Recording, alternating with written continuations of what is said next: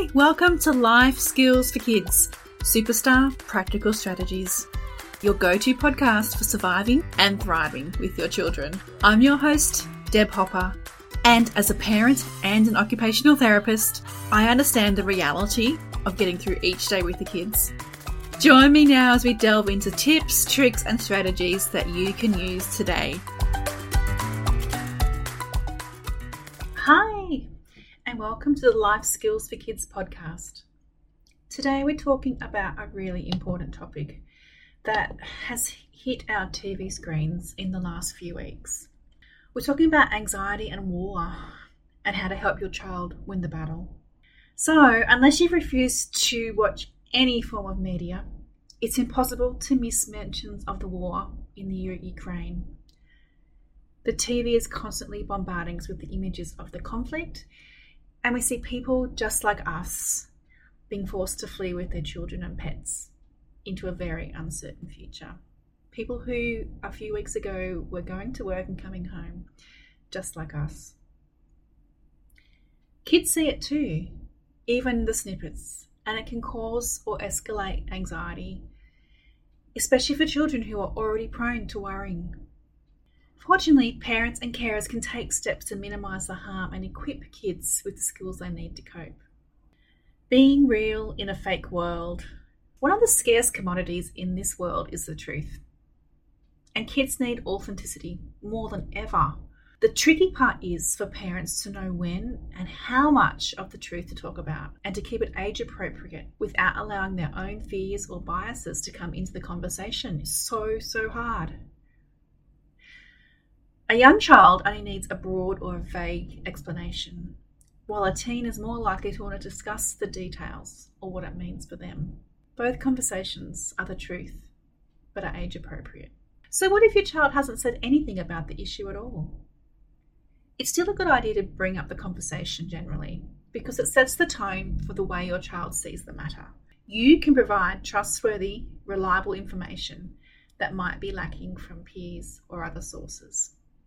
So what are some signs that your child's struggling? Children don't always tell us what's on their minds, but it's best to pay attention in case your child is anxious about the war, but hasn't verbalised their worries. Watch out for signs such as tearfulness, being clingy, withdrawing from the family, withdrawing from friends, an increase in non-verbal behaviour, appearing to have more worries than usual, and general grumpiness or irritability. It's really hard. It's really hard as a parent when we're trying to process as well and interpreting and trying to decide how best we can be there for our children. So here's some tips for coping. Number 1, have the hard conversations. Don't be afraid to start the conversation, especially if you feel that your child is suffering from anxiety over the war.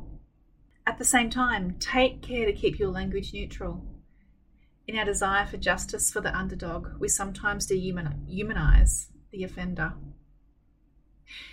Instead, approach it from a big picture view. For young children, you can explain the war happens when countries don't get along, just the same as when people don't get along. Rather than vilifying a certain country or the citizens of that country, point out that everyone thinks it's unfair when a big person is unkind to a smaller one, and that's what happens in war. Avoid talk of retaliation and instead focus on the positives that have come out of the situation, such as ordinary people being kind to each other. My second tip is to keep it logical. When a child talks about their worries, teach them to examine how realistic those fears are. Help them to identify their worry, then look for evidence to support that worry. There's every chance that you won't find any. Use logic to explain why their fears are unlikely to become reality. For example, if a child says they are worried about a bomb falling on their house in Australia, remind them that Australia is not at war and there's no bombs here. Don't allow your own worries or biases to become part of the conversation, and keep it factual. Number 3, apply context. The TV can make conflicts seem close, especially for the young children. So it's often helpful to put the issues into context by showing your child a map or a world globe. You can point out the countries involved and then explain how far away the war is and how Australia is not involved in the conflict. Number 4, avoid taking sides. It's important to maintain our humanity during times of conflict. The citizens of the invading country are people too, and most just want to live in peace, but through the choices of their leaders are forced into hardship and isolation too. Kids naturally want to take the side of the underdog, but it's important to maintain balance and remind them that we are all human, even those who make bad choices that harm others.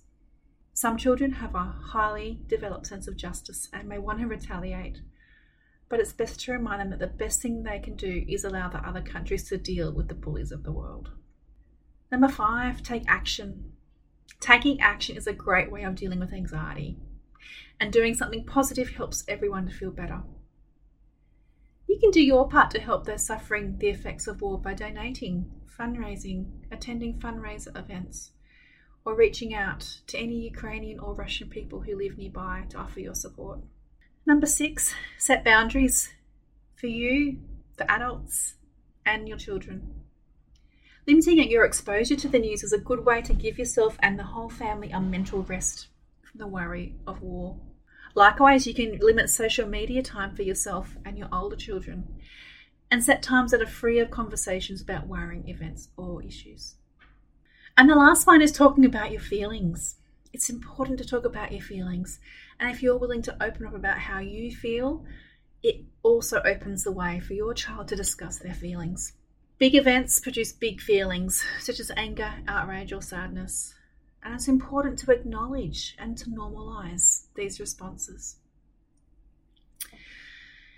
I would love for you to share this podcast, as I am having so many conversations with parents and professionals right around the country who are finding it hard to deal with these conversations.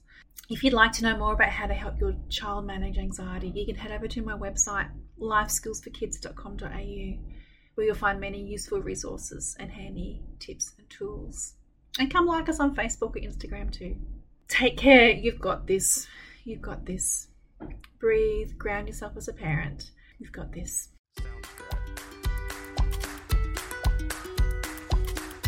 Thanks for joining me on the Life Skills for Kids podcast, giving you superstar parenting tips so you can be the rock in your child's life. Do you have an anxious child, and do you feel overwhelmed and unsure how to help them? Check out my book, Teaching Kids to Manage Anxiety, Superstar Practical Strategies, to help your anxious child move from fear and worry to confidence and peace. I hope you enjoyed the podcast today. The information we discussed today was just that, information only. It is not specific advice. If you take action following something you heard today, it's important to make sure you get professional advice about your unique situation before you proceed, whether that advice be legal, financial, accounting, medical, or other advice. Please reach out to me if you have any questions, or if there's another topic you'd like explored.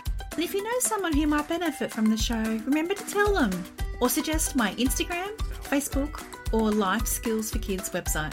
Thank you.